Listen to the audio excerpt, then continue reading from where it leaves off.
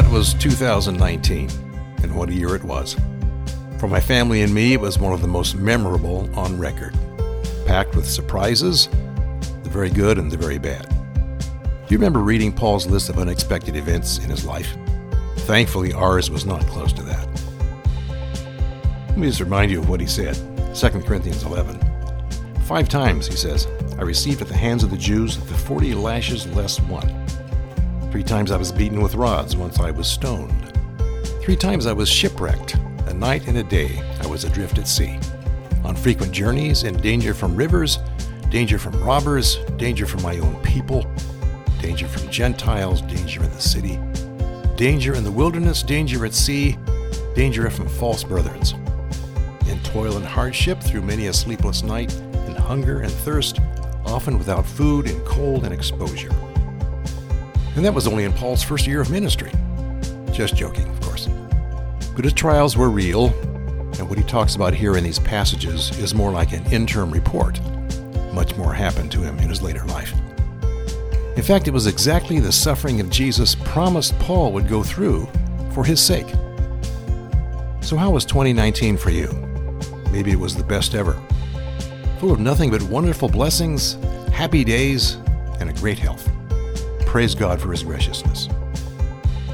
But maybe it wasn't, and you found yourself saying something like, I didn't sign on for this. Or asking questions like, where is God when I need him? Has he forgotten me? What did I do to deserve all of this? Or you might have wondered when the joy begins. You thought you were following God's direction, but found yourself lost in a wilderness of doubt, feeling like Joseph tossed into the pit, despairing of ever sensing God's presence, pleasure, and rescue in your life. Let's face it, our Christian life can be as much a roller coaster ride as anyone else's. We as Christians have no immunity to life's problems or surprises. However, in page after page, the Bible assures us that we do have a faithful God who loves us and goes with us into and through each trial.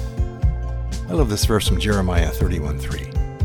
The Lord appeared to him from far away. I have loved you with an everlasting love.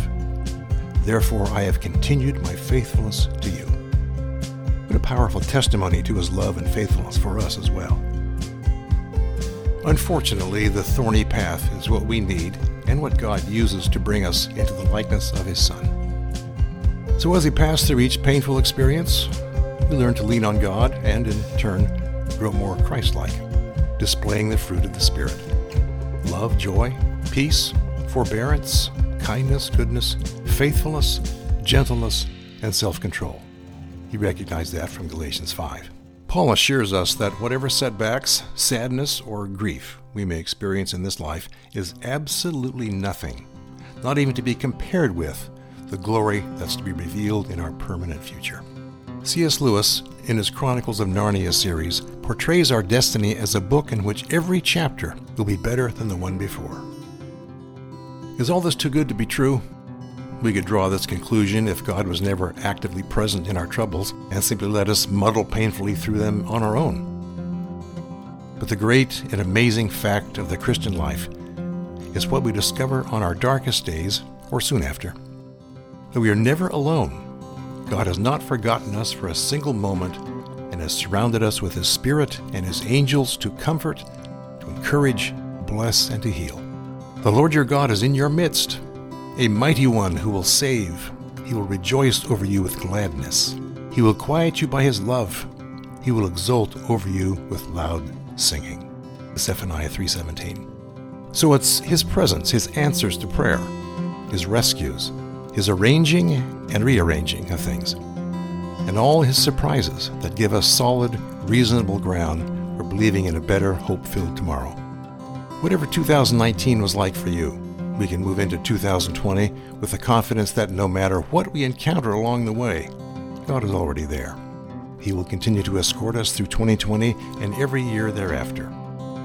I invite you to join with our family and our church family as we move into the next year with the bold, happy confidence that in all our ups and downs, gains and losses, we will never be separated from the love of God in Christ Jesus.